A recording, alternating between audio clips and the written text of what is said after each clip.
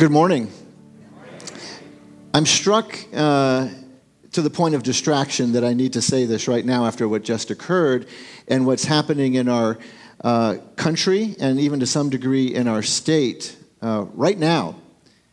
And that we just witnessed a baby, a life, a human being, in this case, being dedicated to this church into the loving arms of two adoptive parents, if that's the right term, adoptive parents, because the biological mother of that beautiful little baby that we just saw chose life.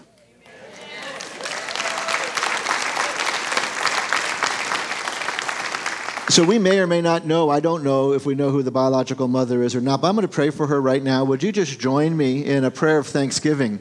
Father, we thank you for the heart that you put in that woman. We don't know the circumstances, but you did. We didn't know what happened or how this even happened, but you did. And Father, we just thank you for the heart of that woman, whoever she is, wherever she is, or Holy Spirit in her, whatever it was that you did, her hand, to allow that beautiful little girl to be delivered from what is the easy choice in these difficult situations, to be delivered to full term, to be birthed into this world so that she could serve you. Father, we cannot wait to see what the miracle will be that you have created in this beautiful little child. But we thank you for this mother who made the right and probably very difficult choice to carry that baby to full term. So bless her, Father. And Father, we pray that if she knows you, that she will know your pleasure.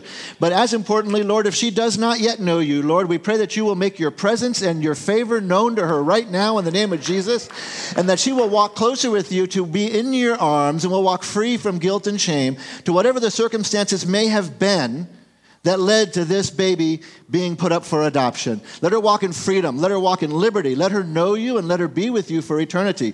So we're praying for her salvation if she does not yet know you, and we're praying for your favor and blessing even if she does know you, that let her know that that baby has been delivered into loving, godly household of God and household of this family over here. In the name of Jesus, amen. Now, we got to keep our eyes wide open, folks, because we're in a world where there's a lot that's happening. And even moments like that where it's so almost sweet, if you think about a baby being dedicated, and it was, and it's done so nicely in this church. But what was striking me to the point I almost couldn't listen to Pastor Lynn when he was speaking was that baby could have been a very different outcome. That we almost turned a blind eye to and ignore that circumstance. Now, this is not, there is no condemnation in the house of God for those who are in Christ Jesus. So there are some, even in our own church family, who have had to make decisions and made decisions that did not yield the same outcome. This is not a condemnation comment that I'm making. This is a glorification comment that I'm making, to bring glory to the name of God, and quite frankly, to pray a blessing upon that woman, whoever it was that is a biological mother, to have made a decision when everything in society would have said, why bother? And as followers of Christ, you know, we need to make decisions on a regular basis now, maybe even more than in the past, that are based on biblical truth, not the influence of society, not the influence of our friends, our co-workers, or even our elected officials. We need to be following the advice of God. So my comment here, I wasn't going to say it this way, but I'll move into my message, which is related, and interestingly enough, indirectly. Brothers and sisters, let's keep our eyes wide open. We are in a period where many in the world who do not know the Lord are not only sleepwalking, but they are the victims of mental and mind and emotional manipulation. There is a spirit of manipulation and control that is going and moving with power and effectiveness from the realm of darkness and influencing into perverse ways that non-believers would never expect that they would be led to be now considering normal. But my caution isn't actually to them. And my word today isn't to them, it's to you. Most in this house would probably call themselves believers. How much pressure, how much awareness, even quite honestly, how awake are we to the subtleties of the mind control, and in some cases not so subtle, mind control that is occurring right now in our country more than we've ever seen. And it's being perpetuated not only by the realm of darkness, but it's being facilitated by technology and the ability to speak to people all the time, all day long, the messaging that might be quite contrary to the Word of God. And unless we have our eyes wide open with spiritual toothpicks, keep Holy Spirit eyes wide open, we're going to miss it. And we're going to find ourselves in this dullness, in this confusion. And the enemy works from a position of confusion first, and then if the confusion doesn't work, he's going to step into fear. So if he can't do it subtly, he'll do it more directly. But there's this confusion. There can be this numbness. Are you familiar with the term gaslighting? Would you raise your hand if you've heard the term gaslighting? Okay, so there's a lot of you. Okay, great. That's when saying something is that really isn't, or that something that isn't really is. And in other words, it's lying. It's lying to you to the point to where you start to question yourself, or you start to question your faith, or you start to question what is truth. I think this is a good time, if you'll allow me to today, to walk us through, I don't know, I guess I would call it a spiritual heart check.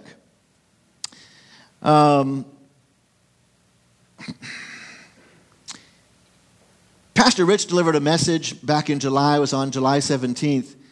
And he spoke. Do any of you remember what it was about? Good. Anyone else? That's exactly what it was. So that's very excellent that you remember. I wasn't expecting a response. That's good. And I wasn't, not that I wasn't expecting a response because the message didn't land, but 6 weeks go by. Life happens. Can you even remember what the headlines were 6 weeks ago? So the fact you can remember the message would tell me that was a message that landed and is an important one relevant for today. Now, I don't know in the time frame that you have from a pulpit of 40 minutes to an hour or so, whether it's Pastor Rich, Pastor Lynn, or whoever's speaking here, or me, you can't always pull these things out as far as you might want to. You have to kind of plant the seed and then trust the Holy Spirit to work in those that are hearing His word. But the word resounded with me, and I remember him saying, be prepared, and it was like alert, alert, alert, all hands on deck, all hands on deck. And that's the way he communicated it. I would say that the way I was hearing that in my own spirit was eyes wide open, eyes wide open. That's why I use that toothpick analogy of spiritual, eyes wide open. Don't allow yourself to be lured in and to be dulled in, almost as if you're taking slow dose increase of a drug or something, where you're just becoming more and more numb to it.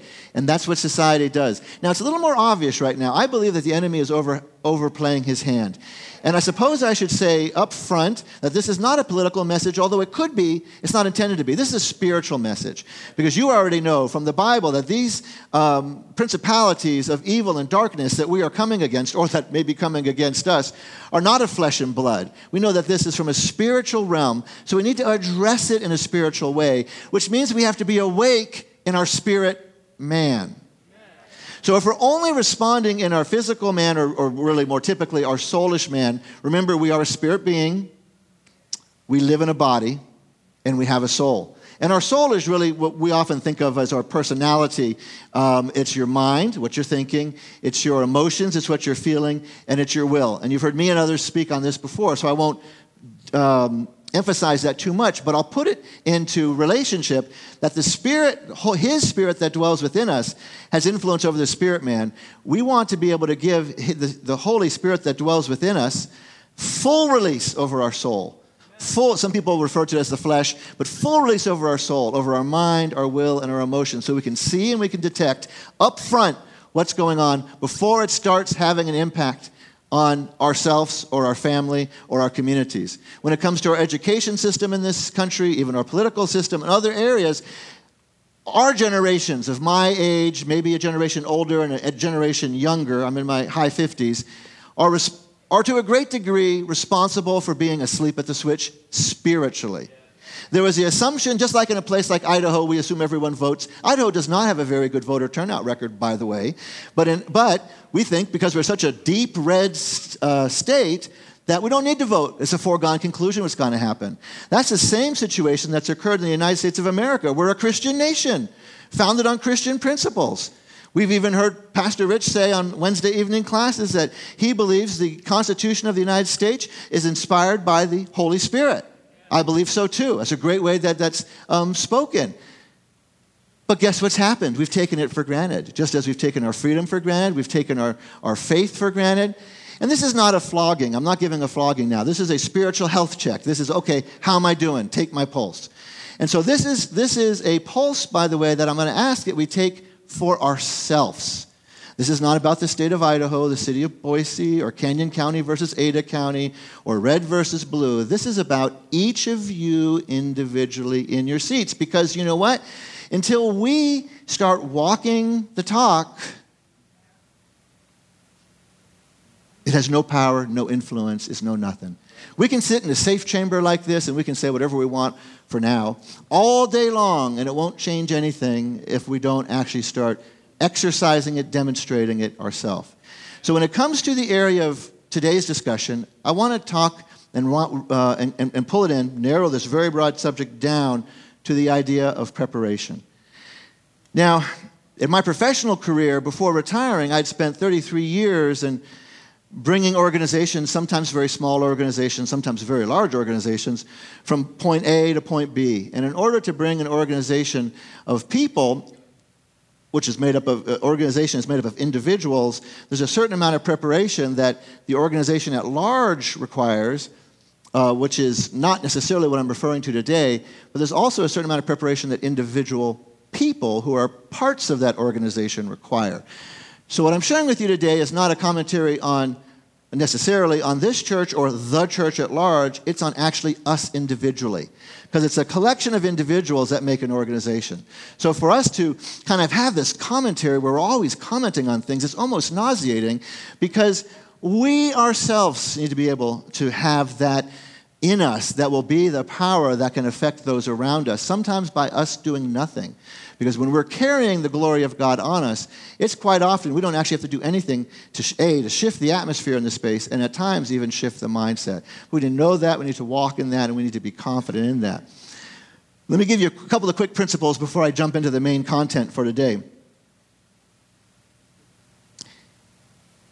What are the steps we would do to prepare ourselves? If we're to prepare, and prepare for what? Well, you can paint the for what part however you'd like, but let's just say prepare ourselves for today, and maybe even next week. And so let me give a couple of ideas on this that just you can think. If you're taking notes, these will be easy to remember because they all start with P. In order to prepare, you want to evaluate your perspective, your position, and your posture.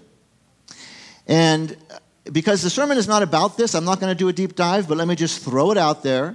That in order to prepare, you want to look at your perspective, your position, and your posture.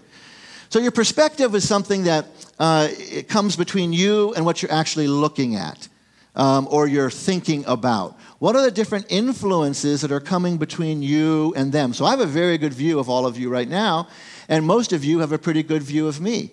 But if I was to come down like this behind the pulpit, you could still hear me, but depending on where you're sitting, you probably wouldn't be able to see me, because your perspective or your view has been blocked like this.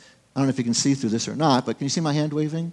Okay, so you can see my hand waving, but your perspective is being influenced by what you're looking through. So you want to be very careful as you're going through this self-assessment process, this spiritual health check. This is not about religion and rules and so forth, but it does apply standards, and it does apply these things that please God and don't please God. What perspective are you looking through? What are the things that are interfering with your ability to see, hear, and understand the purity, the holiness of God's Word and His desire for us? There's a lot of things. I would propose to you a starting point, though, is a word we don't usually like to say too much in modern church in America, but it is sin. That's not the subject of today's message either, but it is something we need to evaluate. Sinfulness, especially willful sin that we engage in when we know we shouldn't be. It's one thing if you maybe don't know it's a sin, but if you do know it's a sin and you're engaging it, those are the things that are going to start scarring your heart, or they're going to start impacting your perspective of God's Word, and it's going to make a difference on how you function and move in your, to the degree that you're prepared or not prepared. Think of a soldier who's been well trained on how to use a military weapon with high technology. And if there's something that is impacting their ability to use what they've been trained to do, then they will not be as effective doing what they're doing. So, for example, if a soldier is intoxicated or taking drugs, he's not going to be able to respond in the way because something's coming between him, whether it's his senses or his emotions or his ability to do the things he needs to do. So I would ask you just to take a look at your perspective and what are the things that are coming specifically, what are the things that are coming between you and the clarity with which I can see you right now? Ask yourself that question. In addition to your own perspective, I guess I should add this.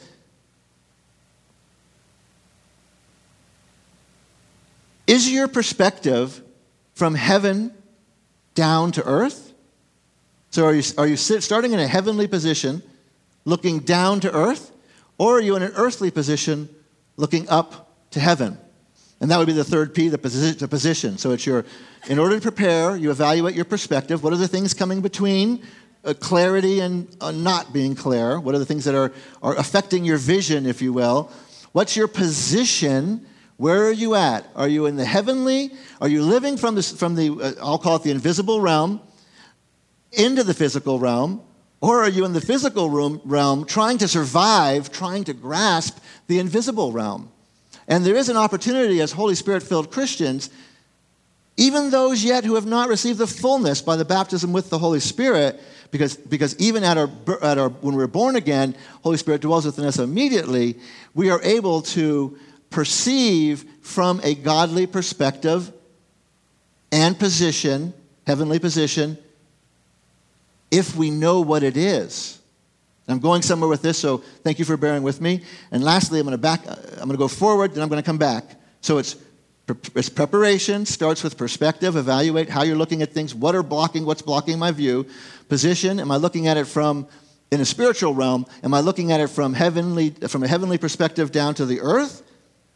And honestly, a lot of us do this, me too sometimes, unless I catch myself, or Holy Spirit does, I look at it from an earthly perspective, and that's where the wringing of the hands Christians are. The ones that are so worried and so frustrated and so disgusted by what's happening. There is a certain amount of horror that is actually coming and being released upon the earth by the demonic realm that we need to not be ignorant of. That is a circumstance. The question is, how do we react to the circumstances around us? And I would propose to you that your position that you are, if you're in the heavenly realm looking down or out, however you'd like to think of it, or whether you're in the earthly realm like thinking, Lord, get me out of here. Beam me up now, Scotty. Take me away. That's not what he put us here for, because he could have ended this a long time ago. In fact, he did.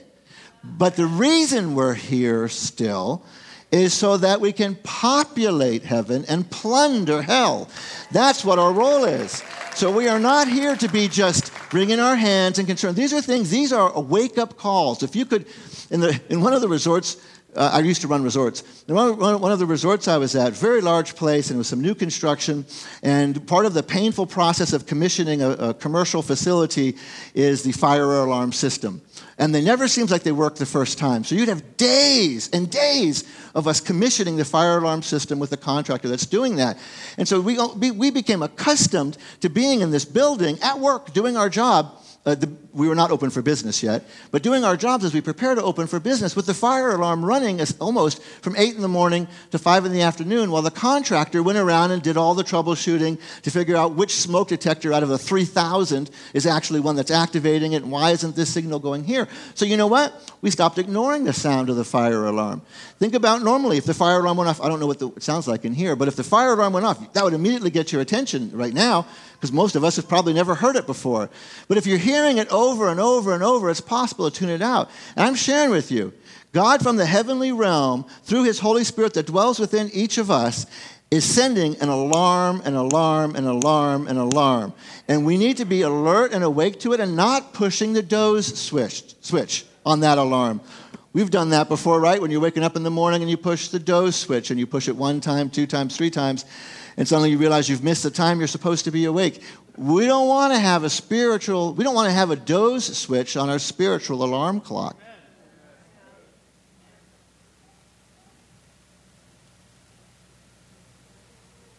And the last of these P's, so again, it's in preparation. We look at perspective, we look at position, and then we look at posture.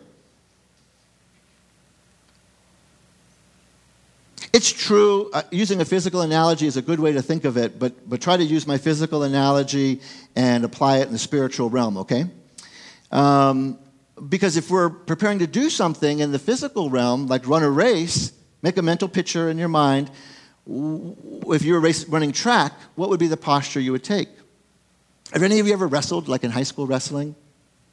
Any high school wrestlers in here, or any wrestling at all?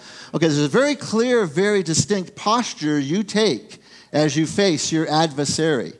I used to only dabble in wrestling. It's a long story. A coach wanted me to be a wrestler because I had the right physique for it, but I certainly didn't have the discipline, and I was very lost at the time, and so I was doing other things. But I was familiar with that posture. And you take a posture. Think of that physical posture. Think of, are you doing that? What's your spiritual posture look like even right now? And I'll give you some examples, and in your own mind, you can answer the question. Spiritually, are you in an offensive posture? Offensive, not offensive, but offensive, meaning you are in a posture which is forward-leaning. Are you like this spiritually right now, where you are forward-leaning? And feet are important when it comes to posture in physical life, but your spiritual feet matter too when you think about what the full armor of God and what your feet are. What's your posture? Are you leaning forward? Are you taking in? Are you leaning in? Are you facing your adversary one-on-one? Are you actually trying to look a little threatening while you do that if you're facing the adversary? Or are you standing firm? So you're not leaning in. You're not taking that extra, hey, I'm going to take you out right now. You have no authority here. You're out of here. That's the first one. That's leaning forward. Or are you just standing firm? Whether it's this or this. Oh, this is probably better. Are you standing firm? That's just holding ground. Okay? So as a Christian, spiritually, are you forward-leaning or are you standing firm? Standing firm's not bad, by the way, but just be aware that if you're doing that, all you're doing is holding ground. Okay? Okay, you're going to like this one, or maybe you won't like this one. What about the next posture? By the way, these just dropped in the Spirit, so if anyone's ever written this or said this before, I don't know, but I kind of made it up. All right, so you've got forward-leaning, standing firm, and then there's self-preservation. That's a defensive posture. So that's where you're kind of like you're getting ready to fight. You're in a defensive posture, whether you're using a weapon or using your arms, and you're in self-preservation mode. That's all you want to. That's all you're going to do. In fact, I would propose, gosh, it sounds a little unkind, but I don't mean it to. I propose that many Christians are actually, and this is a comment in general, just answer the question yourself whether you fall in that, for that self-preservation mode looks more like a fetal position. All right? Or maybe, remember in the 50s, the duck and cover, it was before my birthday, but I've seen the videos, with those atomic bombs kind of duck and cover, and you come down like this. So I know I'm not supposed to go there. I've been told that's like a open heaven or something over there. But if you come down over here, then what are you? Are you in a fetal position? Are you still sucking your thumb, or are you here? Now, this is not trying to be critical, because, life happens, and life can be really scary. I found out in June that when my wife was feeling a little poorly one day and felt a little dizzy, 10 hours later, the doctors told me she had a stroke and might have another one and might not make it through the night. As it turned out, that was a false diagnosis. There was a ton of prayer by this church and by our leadership and by the prayer team and administrators. Praise the Lord. And she's here in the room right now and has been for the last 10 weeks or so. They said her recovery, even without a stroke, wouldn't be till Christmas. So, do you respond to that? And you've all got your own stories. I mean, there are stories in this room. I don't know all of them. I know a few of them as I even look at you, because we pray for you. But there's way more than I know, obviously. So what's our reaction? Again, this is not a condemnation talk. This is let's do the assessment, let's determine where we are so we can put one step in front of the other and come around each other, by the way, with prayer. We had a men's group meeting a couple of weeks ago, and there's opportunity for ministry time there. And we can come around each other. We can pray for each other's needs. We're not to do this alone or by ourselves. So so elements of preparation: perspective, position, and posture. Are we forward-leaning? Are we standing firm? Or are we in a position of self-preservation or surrender? That's it. That means I'm giving up, and as a Christian, I'm no longer going to. I'm just going to go along with it in the workplace. I'm not going to try to, if I'm in a position of influence or leadership in where I am in the workplace or somewhere, to actually speak or influence the outcome of what occurs. And you're just going to say, that's it. Basically, damn all you guys, I'm going to not you guys, but those guys, I'm going to heaven, and so I just surrender. The world doesn't want to know. I just surrender now, and I give up. Now, you know what surrender is, right? That's a public acknowledgement of defeat.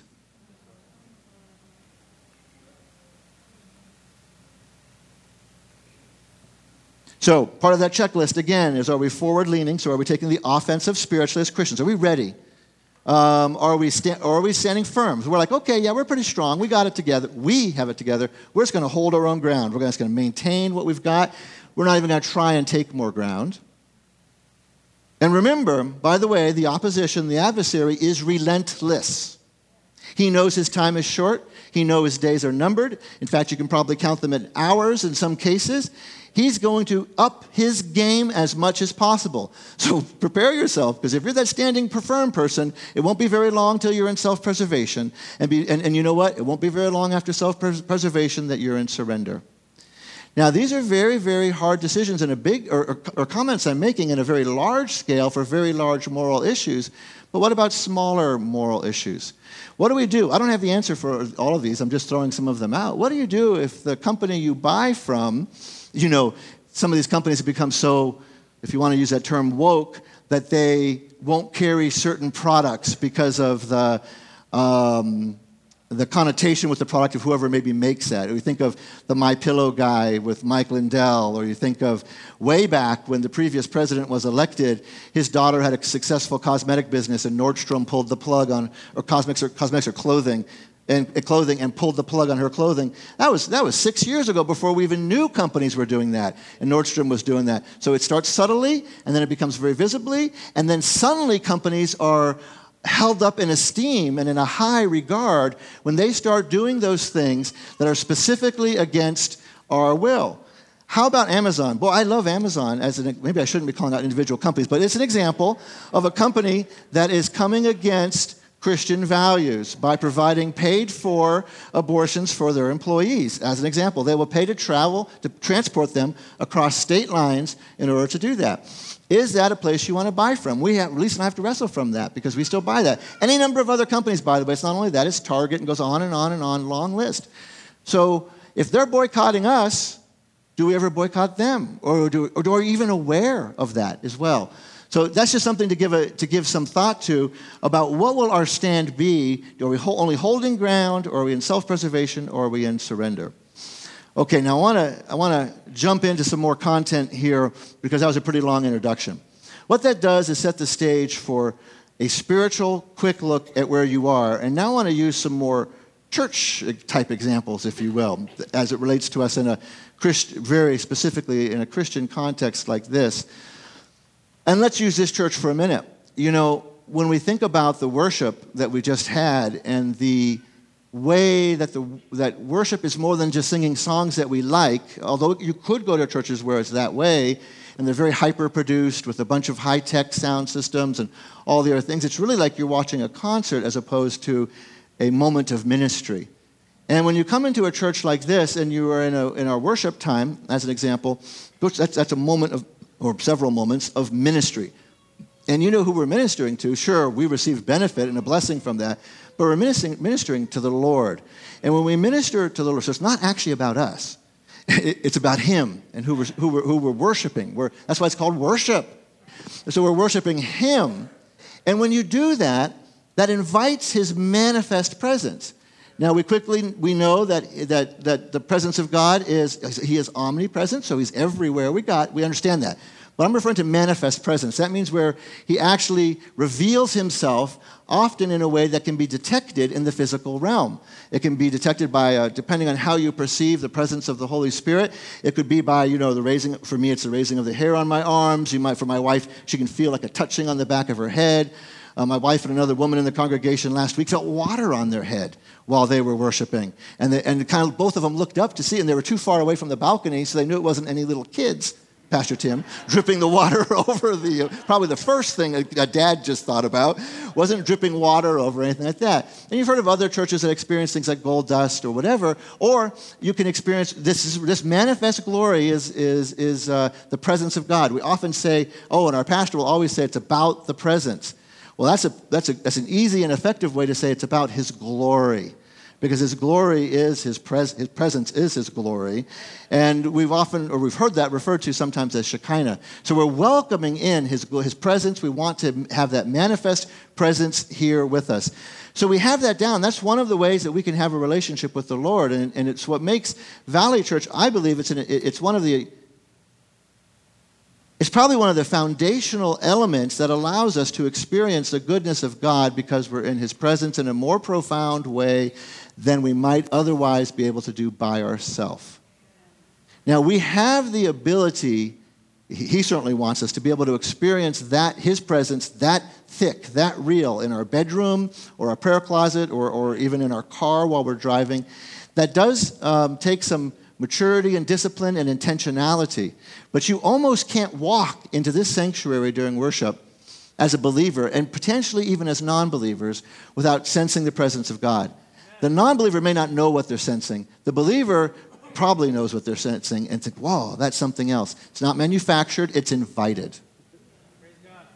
And I have had opportunities to travel, go to conferences and so forth, where every effort is made, every focus is made to manufacture the presence of the Holy Spirit.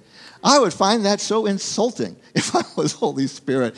You create this feeling of, and I'm not against, per se, smoke machines as an example. I'm not really against them. But the problem is it can create this false sensation. It's an artificial reality that's there to almost manipulate you into a certain state. That doesn't mean I wouldn't go to a church like that. It just means it's just be aware of that. We never want anyone or anything to be manipulating us. So when it comes to the power of the presence of God let me say this because I got to move on. We are a presence-driven church, and we've heard our pastors say that so many times. Now, a presence-driven church as opposed to what? Well, I'll show you what. A programs-driven church. So there can be many churches. We have programs, but many, many, many programs. And the way that there's retention is, so the glue, if you will, in a programs-driven church is workers and volunteers. Now, we do need people to serve in the ministry here, and the different elements in ushers and school and security and Sunday school and all that. We do need that, but that's not the glue. The glue is the second thing that we have in this church. That's not a theological term, so I'll translate it. And it's his love. Now, you cannot have the love of God without having his presence. So fundamentally, we have to start with his presence. And I'm talking now in this case in a corporate setting. You have to have his presence. And from his presence, we can then receive his love, which is our source of power and influence. And in a place like this, it's very striking. How many of you, if you've been here less than 5 years, when you came into the church, did you sense a sensing of love? Just a love that was not a human love, but that's almost everybody who's doing that. And that's to his glory. So we love Pastor Lynn and Pastor Renee, but that's to his glory, that his love is flowing through our leadership, flowing through each of us, most of us, and into others. Now, it's to a degree that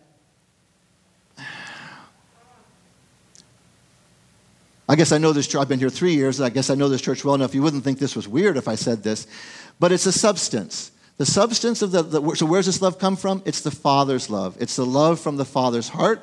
He releases it to us by His Holy Spirit that dwells within each of us, and then it fills us to overflowing, and we're able to then share it with others. So it's actually a substance that you can feel and you can receive. And if you've heard Heidi Baker ever preach, or you've probably already heard Pastor Renee refer to this on different occasions, where she'll be praying and she's praying for a baptism of love. Well, that's an idea, not so much a biblical concept, but it's an idea where we talk about being baptized in the Holy Spirit with His Spirit and power. His Spirit is His love in us. That love is released onto others. So this church has a premise of the presence of the Holy Spirit, has a premise of the outflow of that from the Holy Spirit is the love. It doesn't happen by accident, and it doesn't happen because it's manufactured. It happens from a position of surrender and submission, to allow God's will to move through you. Now we get to actually the point I was going to make after all of that.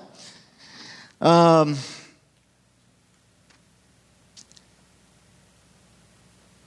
I'll be sensitive to the time. If we have 10 or 15 minutes left.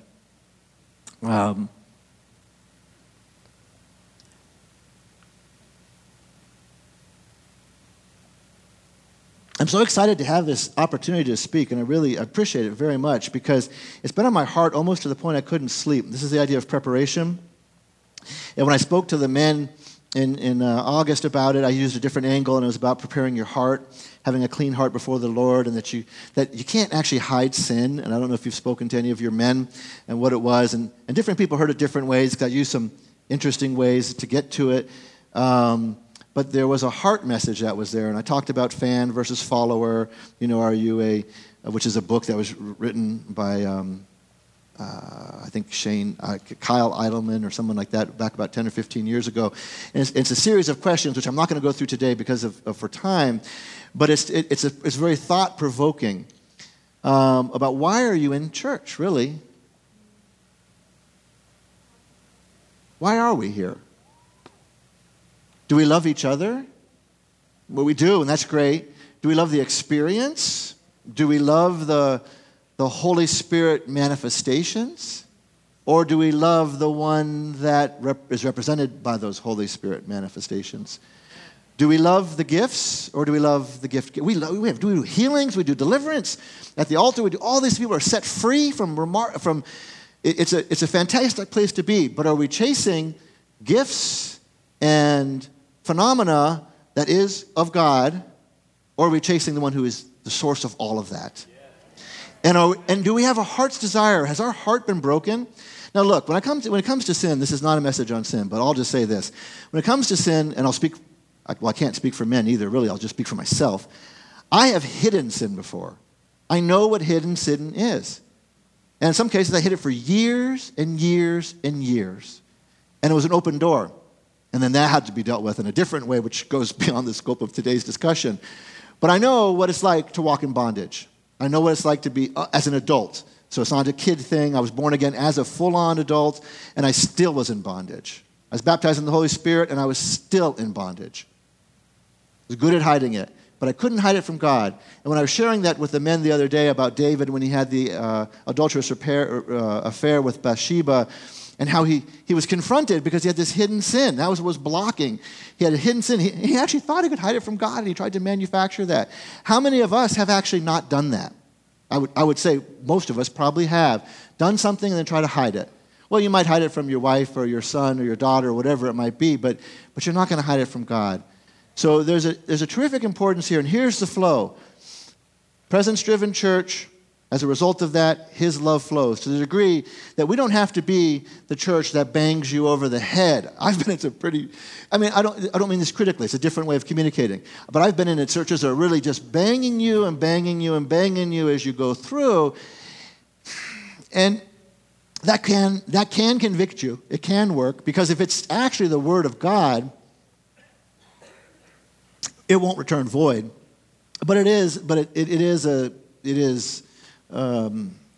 one approach. It's going to be His love that compels people. And when His love is felt in you and on you, it's not one you can manufacture. Any of our pastors are nice people, but their love is not, I know Pastor Tim pretty well now, and you're a lovely man, Tim, but your love is finite. There is a limitation to that, okay? And so is mine. But his is infinite amount. So the freedom and the release we have when we let his love flow through us is remarkable. But here's the third, and this is the component I wanted to mention today. We have these things, we race towards these things, we actively pursue his presence, we pleasure in his love, and we embrace it, we take it, we try to give it away, and we're just giving the love away. We know those things. And I got to say that many churches in America are missing those elements because they manufacture some of these elements, and the experience, the faith experience becomes one of religion. It's something you do versus having a relationship. Now, countless times in a born-again audience like this, you would have heard the expression that Brother Rick, it's about relationship, not religion. It's not about things you do in order to earn God's favor, and that's absolutely true.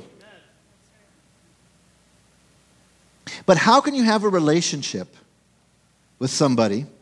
God is an entity in three beings. Holy Spirit's a person. Jesus was God manifest in the flesh. There's God. How can we have a relationship, a love relationship, with someone who we profess to believe and adore and respond to musically with different expressions, outward expressions of our love, just like you would at an airport when you meet a loved one coming in, as an example? Have you ever seen those outward expressions? You're waiting. I used to travel so much for my job, and so I would travel. This is kind of sad. I would travel through so many international gateways, and when you get past customs and security, or even like airports in the United States now, when you get past security, that last point when you leave and those doors open and your loved one is waiting for you on the other side, there's a physical response. They jump up. They race towards you. They hug you. If it's a father coming towards a child, you pick up the child. If it's a husband and wife, you're holding each other so close that you can feel their heartbeat and you can hear them breathe. That is an outward expression of an inward relationship that is between them. I propose to you to consider this as maybe the last major part of our spiritual health check, and that is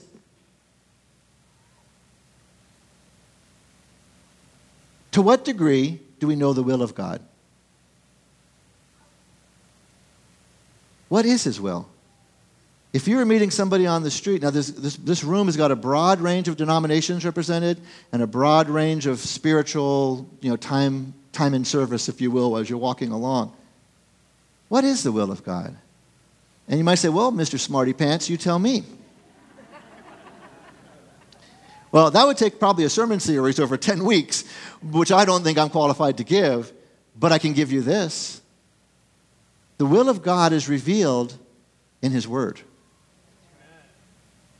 And in Holy Spirit, charismatic, Pentecostal, even love-based circles, it's the last thing often that is talked about. The will of God. Now, we get plenty of scripture from this pulpit. Our relationship is not Pastor Lynn's responsibility. Our relationship with the Lord is not Pastor Lynn's responsibility. He's to lead us to water where to drink. There was a time, maybe a year ago, when he asked us to read a passage and come back to church next week because he's going to talk about it. And he asked us, I hope you don't mind me mentioning this because we didn't talk about this, and he asked the congregation, how many of you read it? I think like 4 people did. And I hadn't either. And I was convicted. Not that I wasn't spending time in my Bible, but I didn't actually do that. So he can lead us to the water, but he can't make us drink. And so this is about you, not him, actually, or the church, in general. This is about this relationship. A relationship is one-on-one. As we said all the time as born-again believers. I'm a former Catholic, by the way. So I said it a lot. It's not about religion. It's about relationship. So what is your relationship?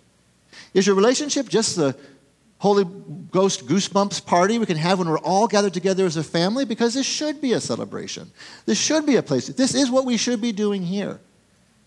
But the responsibility to have that relationship is not that much difference than our responsibility really with our own, if you're a married person in the house right now, with our own loved one. Now look, this is church, and it's being recorded, I presume, so I won't go into great detail here, but there can be, I'll just call them, exciting fireworks in a marriage relationship, good fireworks that are occurring, when there is the moments of terrific intimacy. And there can be times when you're arguing about who's supposed to do the dishes next. All right? But it's a relationship that we work on together. And so I think what has been compelling me as we speak in the context of preparing ourselves, not only for what may come, who knows what may come. Actually, I wouldn't even worry about what's going to come. I would worry now about preparing ourselves for today, walking in His presence, walking filled with His love, and knowing His will. And I don't mean to give you a cop-out answer because I have a little more material, which I'm just going to run through a list of. I could do it in the next 3 minutes, but I could expound upon them as well. Because you're going to say, okay, Rick, I got it. But it's frustrating. Listening to whoever's talking from the pulpit, telling everything we're supposed to be doing, and then I'm not sure entirely how. Because there's important things. This family here had to decide whether they were going to adopt a child or not. So how do you know that's God's will as a family? There are some of you that are in between jobs. There are some of you that have struggles in your marriage. How do you know what God's will is as it relates to your response to that? How do you know what to do? Maybe it's a potential for a geographic location. It might even be which church to attend. How do you know what God's will is for you? Two quick major points. God has a will. There is a will that we can speak of. I've heard it taught this way. There is some other more seminary-type terminology, but I'll use this because it's the way I understand it. There's God's standard will that applies to everybody who would to everybody. He has a subset of expectations for those who know Him, but there is a will He has for everybody, and that would be that none shall perish. That's His desire, is that none shall perish. But then there's also different areas of that. There's a standard will of God that He has for all of us. He also has a specific will for each of us separately. And that, again, would be a Sunday school class with a series of lessons. But how do I know what God's will is for my life? My life, Rick LeBrun, or Matthew, Parker, little Matthew over here, Matthew or Parker. How do we know what His will is for our life individually? Sure, it's a subset of the significant one. And we can talk about that later. But let me give you a couple of quick pointers if I can. And we're going to close in prayer because I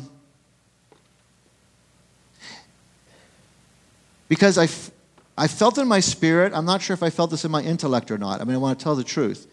I felt in my spirit that the Lord, this is a follow-on to Pastor Rich's message about being prepared, but what dropped into my spirit was,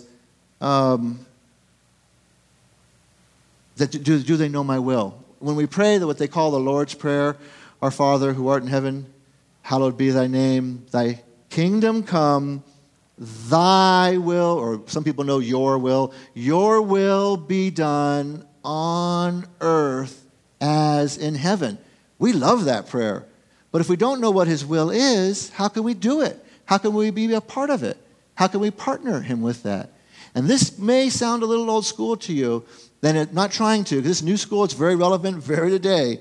We find it by His Word. And that's an individual process of revelation, where by His Holy Spirit dwelling in you, He reveals the truth of His will, His desire, His character, His personality to you through His Word. It's not something that an organization can do for you. So until we start participating in that and and I'm not really implying that we're not as a church body, but when we are asked to defend our beliefs, to speak at a school board meeting in your neighborhood because you don't want certain agendas in the school board, if there's certain other political decisions being made, or even in your workplace, and someone says, well, Rick, I kind of hear you, but, I probably was an annoying person to work for, because one of the questions was that I would always ask when someone would bring something to me, I would say, based on what? I'd ask them a question. They'd say, boss, I think we should do this, this, or this. And I'd say, okay, based on what? And then they'd kind of build their case. So where are we, brothers and sisters, on the based on what question? How adept? We don't need God bless the Bible trivia people, that we even have some in our congregation. That's really good. But do we know the basics? If we had the opportunity, praise the Lord, to explain our salvation experience and why it is the greatest miracle, would we be able to do that in a way that would be effective and compelling? Would we be able to conduct a deliverance? Would we be able to do these other things that are not the responsibility of those in ordained ministry? But all you have to do is read his word to see his will, that we're all actually supposed to be moving in all of those areas. It is certainly true enough that there are those who hold an office. Oh, this coming weekend, don't miss John Harkey. So we all are to move in the prophetic, but there are much fewer who have been called to the office of the prophetic. And he is the real deal. And so don't miss that. And there are those who move in healing, those who move in deliverance ministries, and that's good. That's praise the Lord for that. But it doesn't mean that none of us, in fact, the Bible is very clear that we all are to move in those areas. And organizational, institutional training will only carry us so far. The closest, even in VSSM, the closest Pastor Rich can bring anybody is to the edge of the water. That's it. And the same thing is true here. And so my kind of closing thought here is that, I'm sorry, I want to say one more thing. This is super quick.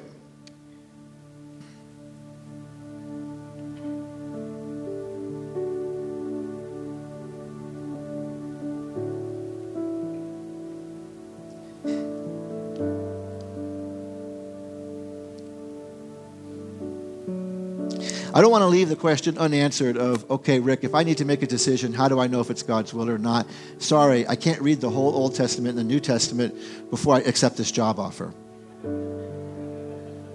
How do I do that? Because you know what? What we believe to be true, this won't be more than 3 minutes. What we believe to be true and what we see, I've had my eyes, I hate to say this, but I think pride probably numbed my senses. I thought I saw something. I was sure I saw something that actually happened in this church. That as it turned out, I didn't actually bring it to God and say, or Holy Spirit even, say, Holy Spirit, did I really see that? And I actually didn't. And I didn't perceive it correctly. I did see something, but I didn't perceive it correctly. So the same thing is true when it comes to a job offer. Just use an example. One with a whole lot more pay, but you got to move out of state and leave your church or commute for very long distances or whatever it might be. Or might it be a job that has less pay, but it's closer to your kid's school, it's what your wife wants you to do, or whatever. How do you weigh those two things? Well, surely the provider and the protector in the household would want to make more money because we can then provide for our family better. There is no greater value and provision that a protector, the head of the household, can provide than being the husband and priest of that household. And it's not about the amount of money we earn. It's not about the position we hold in society. It's not even about what our education is. It's about are we providing godly headship over our households. But when we ask questions like this, let me just run through these quick, and I apologize for shortchanging them. But 6 indicators that you can ask yourself when you're going through. One is, are you at peace? Do you have a sense of his peace? Ask Holy Spirit. You need to be in the practice of asking Holy Spirit. Okay, and say this. Holy Spirit, is this the right, I'll use an example of job. Is this the right job? People who get married need to ask that question all the time. You're not just getting married because of what the person looks like or acts like or to what degree they entertain you. You need to ask Holy Spirit, is this really the person for me? So are you at peace? You need to seek, so you need to sense his peace. You need to seek his word. So look in the word. He will never counter his word. He'll never lead you in a path. He won't lead you in a path that is counter to his word. Abide in his presence. If that's not something we're already doing as a church body, I would encourage you to learn how to abide in his presence. Abide means like stay within, remain in, be there. It's like that's your atmosphere. That's where I am. I'm in his presence. Same thing is true with his love. Abide in his love and do that cross-check to yourself and say, what's my real motivation? Is this my motivation godly love, a source by his love through me? Or is this my own selfish ambition or my own desires in my own soulish realm? you are to sense his peace, seek his word, abide in his presence, abide in his love, and walk in faith.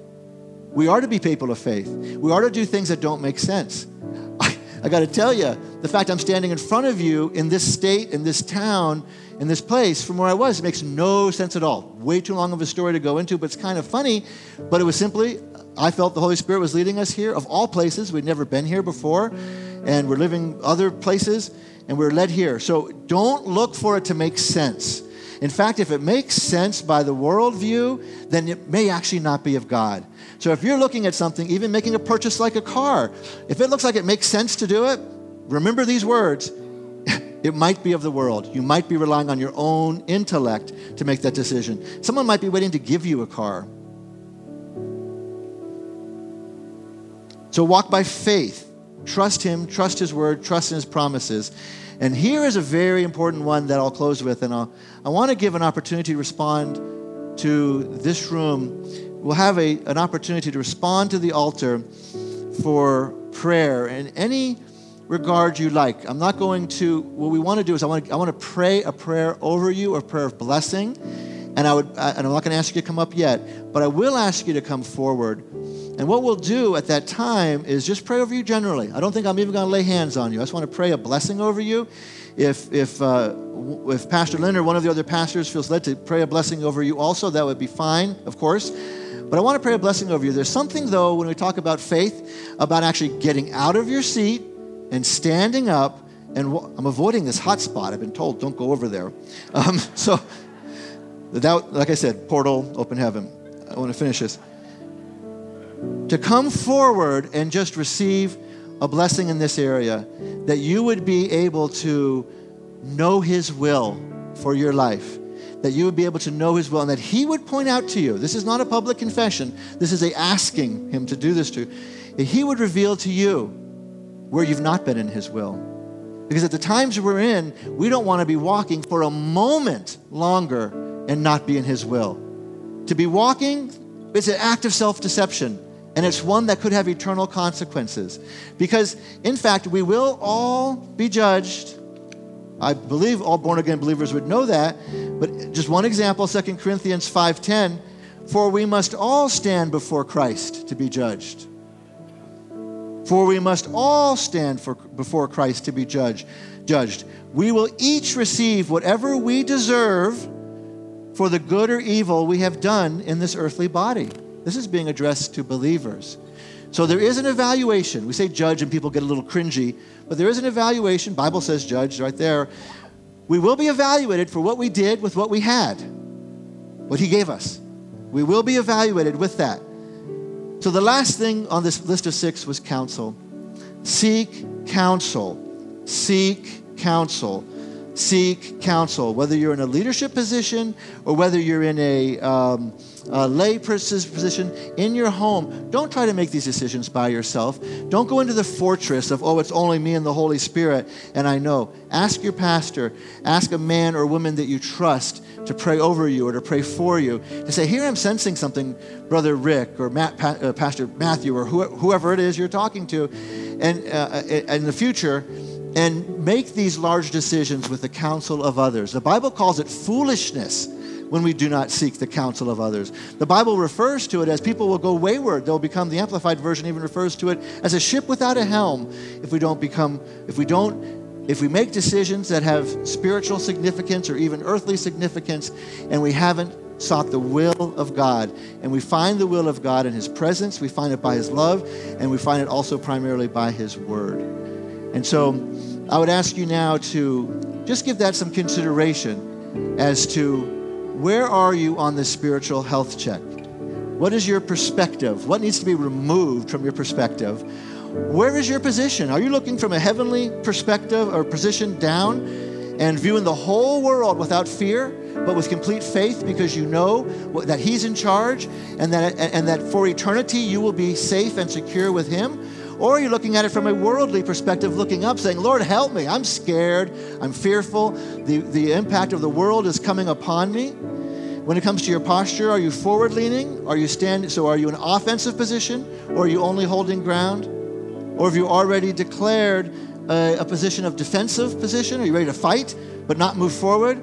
Or have you already declared surrender because of the circumstances that have impacted your life around you? So I'm going to invite everybody to stand first, if you could, as we prepare to close. I'm going to ask you to stand, and I'm going to ask the prayer team just to kind of come on the sides, if you could, on either side of the room, not the altar just yet. But then I'm going to ask if you would respond to this prayer time.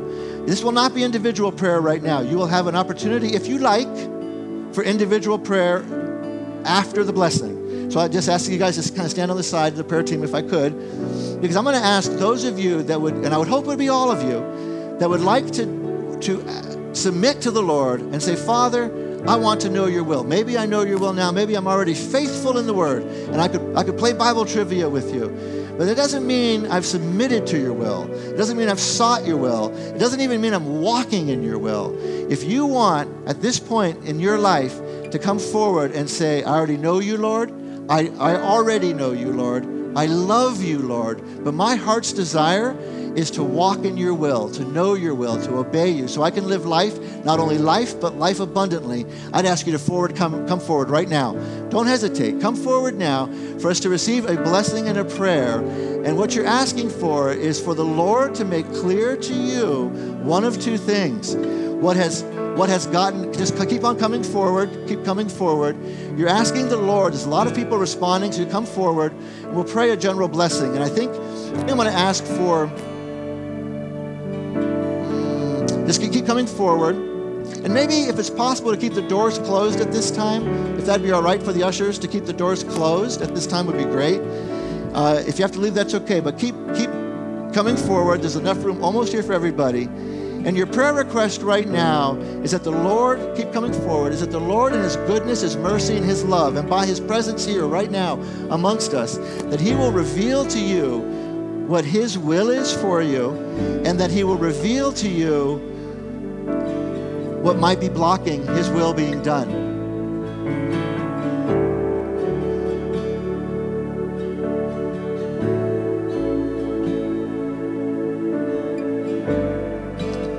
I'm just going to stand in a moment of quiet here, of reflection. This is a very private time for you. So again, we're not going to lay hands on you right now. If you'd like hands laid on you, we'll do that separately right afterwards. But right now, this is very private. This is just you and the Lord. And be honest. Allow this to be, gosh, you guys, I've gone through this the last 3 or 4 weeks, doing a spiritual health check, asking myself the honest questions. For me, pride is a big issue. It kept me from being saved for 6 months after I knew the truth. I was more willing to go to hell for eternity than I was to confess my sin and admit that I couldn't do it on my own anymore. I was willing to risk eternity for that in my own confidence. What foolishness that looks like now. What foolishness that is. Now we know God forgives us of any confessed sin. That can be a private moment with you now. It doesn't need to be something we need to hear in this setting. But God, there's nothing we can hide from God. There's nothing. If we become practiced at hiding our sin, ask God to break that. In fact, ask God to reveal that sin. My hidden sin was revealed not by my own good nature, but by being discovered. It was brought to light. By bringing it to light, then it could be healed. Once it's brought to light, then it's healed. But this isn't really only about a sin issue, although that does separate us from being able to walk in God's will. It's about a willingness to surrender to him, that his will be done on earth as it is in heaven. We get to spend forever in heaven with him. Why would we worry about our own physical needs now? Why would we be so concerned with the things now? I believe God's will at this time for this church is to seek first the kingdom of God. Seek first the kingdom of God. Not later, not when it's convenient, not when we retire, not when our kids are out of the house, not when we reach a certain income level. Seek now the kingdom of God. That looks differently for each of you. I would never be so presumptuous as to say what that would look like. Seek now. So with your hands raised or in a prayerful posture, I ask you just to cry out to him, to ask now, Father, I'm going to pray for you. Father, reveal to me. Open my heart. Open my heart. Father, forgive me where I've hardened it. I pray for a circumcision of my heart, to have it pulled away. Whatever it is that's blocking me, whatever's seared my heart, whatever's blocked my heart, whatever's keeping you out of it, pull it off, remove it, cut it off. I don't care how much it hurts, and throw it away. Remove it. It's useless and it's gone in the name of Jesus. And Father, with that open heart that has nothing blocking it, nothing covering it, nothing seared, I'm coming to you now with a raw and open heart. I ask you to reveal by the power of your Holy Spirit to me, individually, for me, what is your will for my life? Father, before I can receive that, I have to repent. I have to repent that I have not been looking enough in the Bible. I have not been spending enough time. Lord, I know you're not looking for me to be a classroom expert, but Father, you want me to know your will so I can walk in your will. Lead me to those scriptures when I go home tonight that will help me better understand your will so I can walk in your will, fueled by your Holy Spirit and baptized in your love, and I can move in fullness and effectiveness, God, in the name of Jesus. And lastly, I want to pray a blessing over you. Just receive this blessing. Father, I pray for each of these beautiful people that you have created, that you knew, as we so eloquently heard just moments ago, that were you knit together in their mother's womb before they were even born. In fact, the Bible says even before all time, he knew you and he had a plan for you. And it was a beautiful and wonderful plan. You understand that once you've received Jesus Christ as your Savior, you've been washed of all your sin. And as you sin again, confess your sin and move on. Move on. Pick yourself up. There is no condemnation for those who are in Christ Jesus. So if you are standing here in this room before right now in this front and you're thinking, oh, I didn't do that, or I did do this, or oh my gosh, when I was a teenager before I was born again, I did that. We've got long lists. I do. There's no condemnation. The devil will try when you leave this room today to bring up those things that you did before you were born again, or maybe while you're even born again. Confess them now silently to the Lord. Ask him to wash you clean of any of those sins. Lust, fornication, envy, on and on and on. Just ask him to remove those, because you'll be clean and white as snow when you leave this room, this sanctuary, because he hears your prayer. He'll forgive you for any confessed sin that you bring to him now in the name of Jesus. So Father, I present to you a pure bride, a bride that's coming to you with hunger and with thirst. They're demonstrating by their body motion, by being here at the altar, that they desire to know your will as it's revealed in your word. Father, I pray that you'll move in mighty, mighty ways to each of these today, that as they leave this place, not only will they be leaving because they've confessed their sin, and if you haven't yet, do it now. Confess your sin so you can receive this blessing. Confess your sin to him that you may be neither hiding or withholding. Just confess it. Receive his forgiveness. Let it wash over you. Wash over you. Feel his love over you right now in the name of Jesus. Receive it. Receive it. Receive his goodness right now in the name of Jesus. And Father, as these depart or receive additional prayer, Lord, and you're welcome to receive additional prayer. As they receive additional prayer, Lord, let them know they're walking as a pure and unblemished bride. And their desire as being a perfect bride for you, when your son returns, Lord, is that they will be walking in your will.